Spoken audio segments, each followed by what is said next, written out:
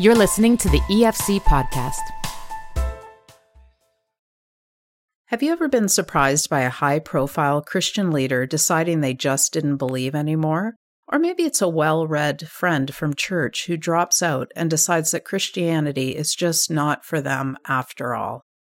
Paul Chamberlain is director of the Institute for Christian Apologetics at Trinity Western University and is a professor of Christian apologetics, ethics, and the philosophy of religion. His most recent book is Why People Stop Believing, and happily for us, he wrote the November-December 2018 cover story for Faith Today magazine called When People Walk Away, a call for meaningful engagement with those who have turned away from the faith. My name is Karen Stiller from Faith Today magazine. Paul Chamberlain joins us for this podcast. Welcome, Paul. Thank you, Karen. It's great to be with you here.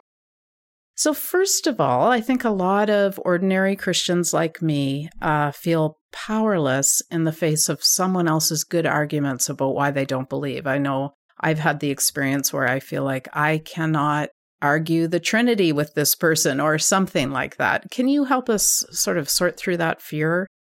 Perfect example, by the way, the Trinity, Karen. I'm glad you raised that. It's a toughie. Yeah, well, that was brought to me exactly by a young Muslim man. And of course, when you talk with different groups, you can begin to expect a little of what they might say. But that's a very interesting question, because I remember one day a young man raised his hand and said, I'm interested in apologetics and I'd like to pursue it a little more, but where do I start? It's so huge, I don't even have any idea where to begin. The answer hit me there, and I've used it over the years since. And that is, just start with the challenge or the objection you're facing at the moment, because it is a huge discipline. And the reason for that's very simple. There are so many different ways people can take shots at. People can challenge or object to something about Christianity. Yeah. It can be Christian teaching, Christian practice, Christian history, or whatever. And there's so many different kinds of objections. Some of them are more personal, some are more philosophical, some are intellectual, some are not that way. Some are very gut-wrenching emotional ones, and they really hurt. And sometimes there's a combination too. You get the gut-wrenching emotional ones that have a philosophical component, and you really have something on your hands there. And then, of course, you get some of our doctrines, like you mentioned, the doctrine of the Trinity. Wow. We need to think through very carefully how we are going to communicate that. And it sometimes starts with what we believe in the first place, but I always say start with the challenge objection you're facing and see if you can identify what exactly is the challenge. I always tell people, when I encourage people on this, just ask this person, please clarify your objection for me as clearly as you can. What exactly is your problem with Christianity on this issue? There's a lot of things you can tell me, but what exactly is your objection? Because I can't really answer it until I know exactly what it is. Sometimes you'll take 15, 20 minutes doing that, but those can be very productive conversations. But I found that to be a very helpful one. And then, of course, you need to start doing some reading. And I found by asking good questions, we can get a long way. With the Trinity, I found C.S. Lewis to be very helpful in his book, Mere Christianity, with his little example of the cube, and talking a little bit about the fact that when we set something like the Trinity out there, when you think of it, we're trying to give a description of an infinite God. We're finite, very limited human beings.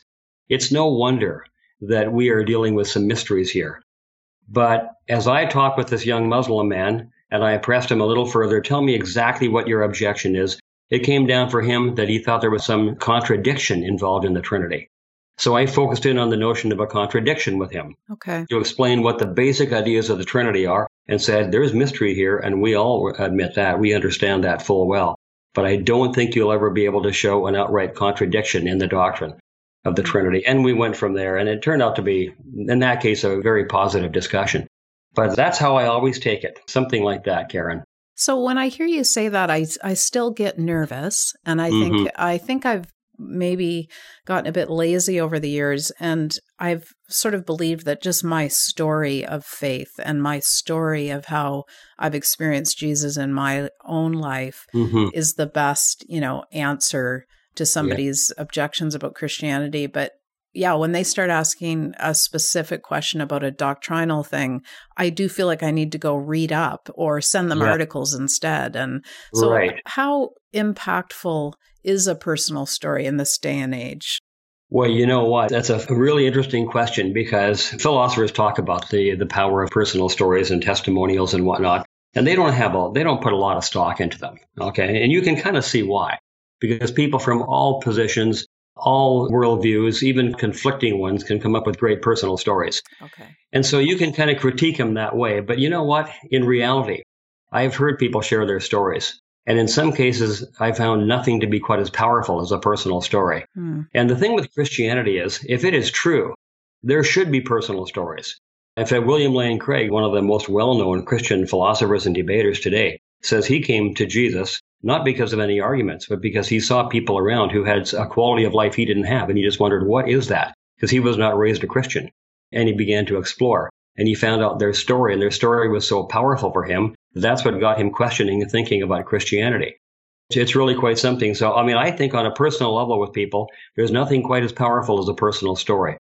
I will say this, though. If people come to you and they have a challenge and an objection, and you do what I said just a moment ago, which I always advise people, just ask the question, what exactly is your objection to Christianity?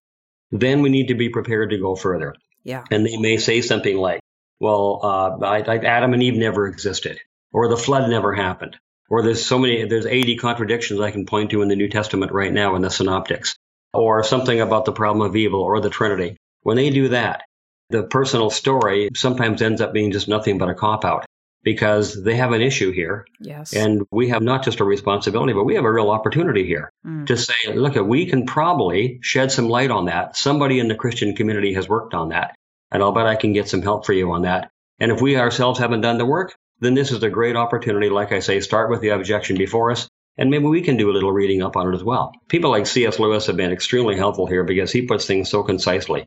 In just a very few pages, he gives a nice, handy answer, a nice tool to use to discuss the Trinity with somebody, and makes 2 or 3 points that are very helpful, and you can make those points and have quite a helpful discussion with somebody. And you don't have to read 100 pages, just read a few. I would recommend reading more, but that's one person who's been helpful to many of us. I know part of what you do as a scholar is you go to events, and I don't know if debate is the right word, dialogue maybe is a better word with atheists. Yeah, sometimes both, yeah. Okay. Yeah. Sometimes dialogues become debates, right? Yeah. I'm wondering, is there like a single most common argument or theme that you find is used against the Christian faith that we need to be prepared to respond to? Well, interestingly, a few years ago, I would have said the problem of evil and suffering. And in one sense, it still is. And that's one that's never going to go away because it's so commonly experienced. And of course, there's an emotional side to this, and there's also a philosophical side as well. And when the philosophical side is presented well, it can be quite powerful. If it's successful, it will bring Christianity to its knees. That's the power of it. Now, it's been responded to so effectively by people like Alvin Plantinga and others that most people now today, most atheists recognize that the problem of evil, at least the philosophical problem of evil, has been answered, and you will not be able to prove atheism by that. However, when you present gut-wrenching cases and simply throw the question out there, what kind of God would do this? Even if he is there, I want nothing to do with him because he's thoroughly rotten. What kind of God would do that? I would never let that happen to my children if I could stop it. Supposedly, your heavenly Father is a sovereign God, and he could have stopped it, but he did not. Just tell me, what kind of God? You see, that's philosophically, that can actually be answered. But in terms of the power of it, when it's put forward like that, that can still be, in my mind, one of the most powerful objections that you can get. But the other thing I will say today is coming in a little bit different way, is that atheists are changing their tune a little bit. In fact, I have a chapter in the book called The Changing Face of Atheism. That one chapter came out of a paper I presented at a conference, and that all rolls out of an event I was involved in, just like you say, at an atheist convention where I found the atheist folks there changing their entire approach to how they present atheism, shifting the burden of proof entirely onto the theist. I had heard that before, but then going a little bit further and redefining their position, reshaping their position in general in rather confusing ways. You had to really track this to figure it out. But in the end, having it almost indistinguishable from agnosticism, but still claiming to be atheists. So you end up having to defend really only agnosticism while your position officially, explicitly, is still atheism. And the confusion is just incredible. And I found this to be a powerful ploy if it's successful, because if the burden of proof really is shifted entirely to the theist, so the theist is the only one who has to make a case, the atheist simply has to resort back to his default position, atheism. And if atheism kind of collapses into agnosticism, the position which we just don't know, but only in an implied way, they're still calling it atheism, then the theist is in almost an impossible position here. So what it requires is that we start tracking with the person and begin exploring what really is your position here. Are you still defending atheism, or have you moved away now to agnosticism? And clarifying the position. And how can you say the burden of proof is entirely on the theist? Are not you making a truth claim as well? We have to go that way. And that has become, in my mind, a more common and a fairly intricate, a little bit more difficult issue to deal with. So I take time in my classes with students all the time now, dealing with that so people can become very clear on that. Apart from that, the other one that is now quite common is attacking the New Testament in a variety of ways, the reliability of it. Whether it be textual variants in the text on which our New Testament is based, or the sheer number of contradictions and what they mean, alleged contradictions, we might say, at least discrepancies. And if you can attack the New Testaments, and so you throw enough doubt on it, that we no longer know whether or not we really have the true teachings of Jesus, then we're in a real tough spot there, because as Christians, we are followers of Jesus, and we have to know exactly what he said. But we have to be dependent upon the texts to give us a credible portrayal of what he said. Those are the more common areas, and so that's where I find myself putting more of my time. Okay. As part of my work with Faith Today, I've moderated some events at University of Toronto, including with William Lane Craig, actually, interestingly. And to prepare for those events, I read a lot of the material that everyone who's participating has produced, including material from atheists. Mm-hmm. And I'm going to confess to you that I actually feel afraid before I begin to read it. I think, oh no, what if, if they convince me or something? Yeah. And I think that fear of engaging with, the material that argues against our faith is real. Yet when I hear you speak, I think, that's how else will we know what people are saying, and how else will we know how to respond? So can you address that kind of caution we feel?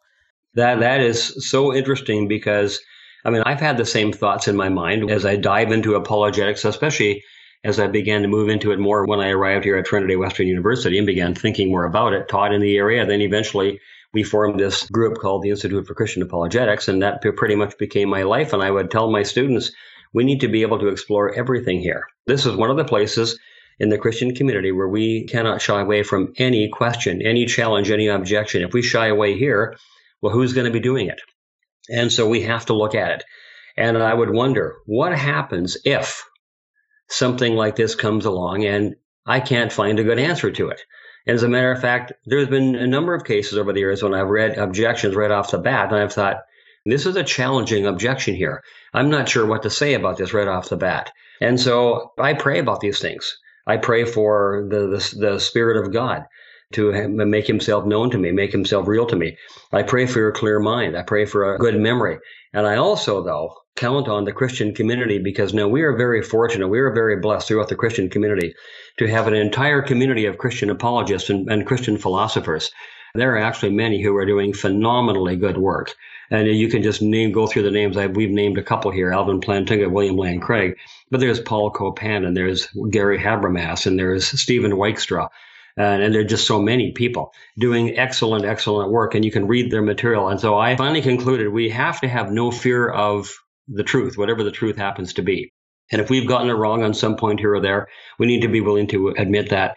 But then we need to be able to look at all sides of any issue. And if we're not prepared to look at all sides of any issue, how can we really be confident that our side is the one we ought to be holding? And so you have to go into it that way and say, what I'm really interested in here is truth, whether I'm speaking with a Mormon, a Muslim, an atheist, a person who's just a skeptic, a person who's walked away from Christianity. What we're really interested in here is the truth. And even the Apostle Paul said, as you know very well, Karen, most of our listeners will probably know, that he pinned everything on the resurrection of Jesus. Mm-hmm. He almost invited the whole world. Come check it out. Philosophers, scientists, everybody, check it out. Because if it didn't happen, we better walk away. But if it did happen, then we've got the greatest message here the world could ever hear. And that's one other thing I should point out. The fact that we have one or two objections or questions that we may not know the answer to doesn't bring the entire thing to its knees. Almost every position that you can think of holding on any issue will have one or two arguments against it that you could make, but that doesn't mean the position's false. It just means we haven't got answers for those arguments. There could be other overwhelming arguments in favor. And as Gary Habermas always says, That's why he put so much effort into the resurrection of Jesus, because if it happened, then Christianity follows. And it just means if there's other issues I can't figure out at the moment, I need to somehow get them figured out. But if Jesus rose from the dead, Christianity follows. So you hang your hat on the really big ones in that way. And then you begin to work on the smaller ones. And I found that to be very helpful for myself. And so the fear you're experiencing just means you're actually plunging into it in a way that many Christians are unwilling to do. And sometimes Christians are nervous when their children go to university to study philosophy or here under an atheist. They're a little nervous about what's going to happen. And in one sense, you can't blame them. But on the other hand, we simply need to equip them and prepare them so they can ask good questions and then interact about the questions they have when they arise. Yeah, I think that is so true. And I remember years ago, a loved one, a member of my family, actually became a Jehovah's Witness. She's not anymore. But at the time, we got into a discussion about the Trinity, and I realized I was so ill-equipped then to deal with it. But she was super well-equipped because they had trained her, actually. Right. And so I'm wondering about how we learn in our churches. Can we do a better job at, I don't know, teaching or catechism, or I don't know what it is, but within the congregation? Actually, when I first came to Trinity Western, I had just gotten the job. And a board member who was also a minister in the area said, "Can we go for lunch?" So we met for lunch, and he said, "Our churches need help, Paul, in ethics and apologetics, in those two areas. Most of our pastors aren't that well trained in those areas. All across the whole Western world, we need help in those areas. You're now teaching in these areas. Would you be willing to prepare some things that you could bring to our churches? And as soon as you get anything prepared, let me know and come to our church and try it all out." And he got me going on something that I've had just wonderful experiences with over the years. And I found churches and Christians and pastors to be quite open to this. We prepared a number of apologetic seminars on different questions. We call them things like responding to secular perspectives on Christian faith, and we'll take an entire weekend. And you'll get hundreds of people to come out to these. And you just lay one objection, one challenge after another, put them on the table, get handout notes, PowerPoint, and you walk through it. And I find people really eat this stuff up. And I find that Christians, for many of them, really do want to share with their neighbors and their friends. And they're already doing it to a large degree, many of them. Quietly on the side, we don't hear about it. But often they wonder, what do I say about this? What do I say about that? I didn't think there was an answer for that. Now I see that there might be. And I just think that as Christians and churches, we could do better than this, and even our theological training institutions. We could do better in making sure our pastors have some basis in foundations of foundational thinking about Christianity, apologetics, foundations of our faith, so we can begin to preach and teach apologetically just to prepare people to interact. Because I've now seen there's more than one reason to be involved in apologetics since writing this book, not just to share the faith, but to keep it too. Some of the most unlikely people I would have ever thought are now people who have walked away. And as they say kind of jokingly to me, we're on the dark side now, Paul. Yeah. But there are people who you never, ever in the million years would have guessed. And of course, on the internet, there's a website called the Clergy Project. But they're there to encourage and assist people who are continuing in Christian ministry, but who no longer believe in the supernatural. They're there to encourage and to help and provide an anonymous community to help them. And so every once in a while, another person will come out, and they'll announce that person. And then another person will come out. And so it's just ongoing. So we can, in our churches, we can teach and preach apologetically, and we can make sure we have some kind of training so our people can get access directly. It's been an exciting part of what I've been able to do over the years. I've loved it. So when a leader leaves, which is really at the heart of your book, although I think your book is for everybody, why does that happen typically? Is there a reason? Well, you know what? I wonder that so much myself, and especially when I knew who some of the people were. It's just mind-blowing to me that they could have walked away. And so I did as much asking as I could, asked around, and I read their material. Some were willing to write things up. One reason is simply personal disappointment with God, with Christians, with the church, sometimes personal failure connected to that, and then the difficulty of finding acceptance, and this can really hurt. And the thing is, if you're expecting a gracious response after you yourself have really screwed up, and you come back and are treated like a pariah by Christians in your church, or at least people are treated as somebody who's no longer trustworthy, and you no longer feel accepted, it's not a huge leap to transfer some of that over from the church or Christians to the church, ultimately to God. And that sometimes is a very powerful thing. But then these get blended together. Sometimes there's what I call unrealistic expectations. There's one pastor who wrote a little article on the internet, former pastor, I should say, he's now an atheist. And he says, people ask me just exactly the question you just asked now, Karen. Why did I stop believing in God? He says, my answer is very simple. I finally ran out of excuses for him. And he talks about himself having grown up a Catholic, quite liturgical, dry services in his congregation. But he moved himself over to a Pentecostal group eventually and found Christianity to be very meaningful. But then he heard about all these promises, these things we could count on God for. And we would pray to God, and he would give us all these different things, even security, and he would give us prosperity, but he would give us safety, and he would keep us from getting diseases and whatnot. He says, after a while, I found out that I and my people were getting about the same number of diseases and troubles in life that everybody else. And finally, I said, who am I fooling?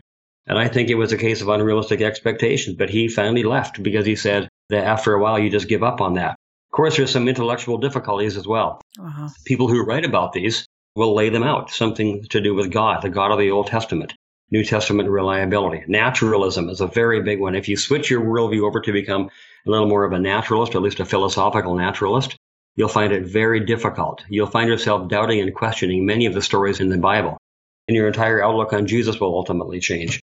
And a really, really big one, why people leave, huge one, and they will rejoice over this one too, is that they leave because they desire freedom, as they say, to think and to reason, to inquire. At one atheist convention I was at, involved in a debate there, people asked me ahead of time, can you just find out from people why they left?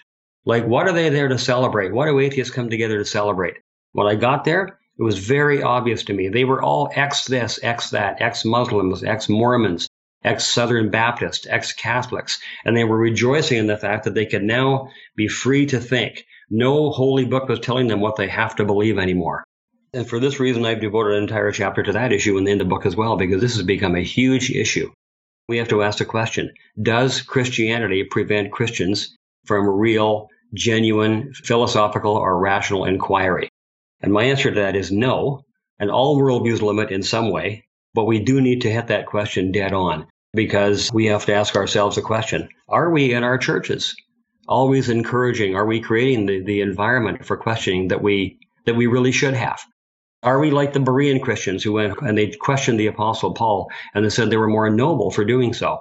And people came to faith as a result of that. Really, it makes you realize questioning is not bad. Questioning is good. And sometimes in our churches, maybe we are discouraging it. Maybe we are treating our views on secondary matters just like the primary essentials and not allowing people to question those either, and putting some young people in an untenable position where they feel like they have to leave if they want to question. This is a real call to us to think about that. Yeah, well, it almost brings us back, full circle to that idea of not being afraid to dig in and tackle and talk about these big questions. That's exactly right. I mean, if we're wondering, did Jesus really rise from the dead? And we really do wonder. And in our day and age, in the Western world, it's not hard to wonder that, because naturalism is quite deeply embedded in Western culture. But we do need to ask that question, and Paul told us to ask it. And once we get that one settled, that's the biggie. That's a real biggie right there. Yeah, Paul, just in case somebody doesn't know, can you define naturalism for us?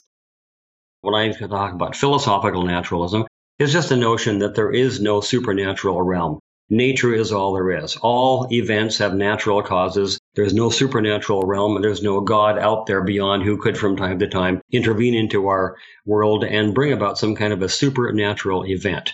And it's not an argument, but it's an assumption, and a very, very powerful assumption. And it determines much of what a person will think about many issues, and it rules out many ideas which are foundational Christian ideas.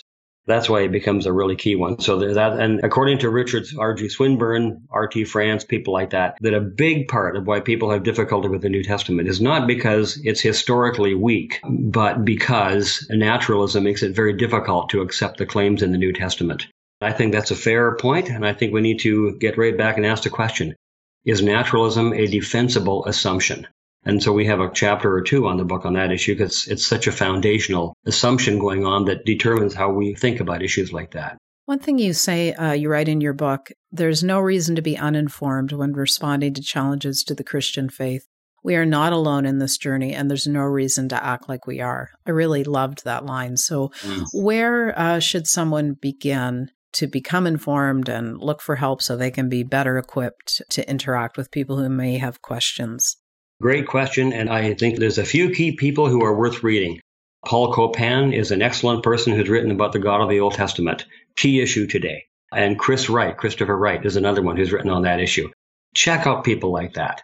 And then certain websites. There's a number of websites. A Stand to Reason is one. William Lane Craig has a wonderful website in which he and people like him answer many, many questions. And the questions come up there, and you can read his answers. Whether you go with it just the same way he does or not, he responds to them in a very thorough way. Good books and good websites are a really great place to start. Okay. Paul, where can people find your book? Well, it's on Amazon, and you can get it through the publisher which is Whip and Stock, down in Eugene, Oregon. Amazon.ca or .com has it as well. And also, if anybody wants to email me directly, people do that all the time. We send them a book. So they're welcome to do that. Fabulous. And the book, again, is called Why People Stop Believing. Paul, thank you so much for sharing today. You've given me a good challenge, and I'm sure others as well. We really appreciate it. It's great. Thank you, Karen. Thank you for listening to this podcast. To listen to more and to subscribe to Faith Today, Canada's Christian magazine, please visit www.theefc.ca/Faith Today.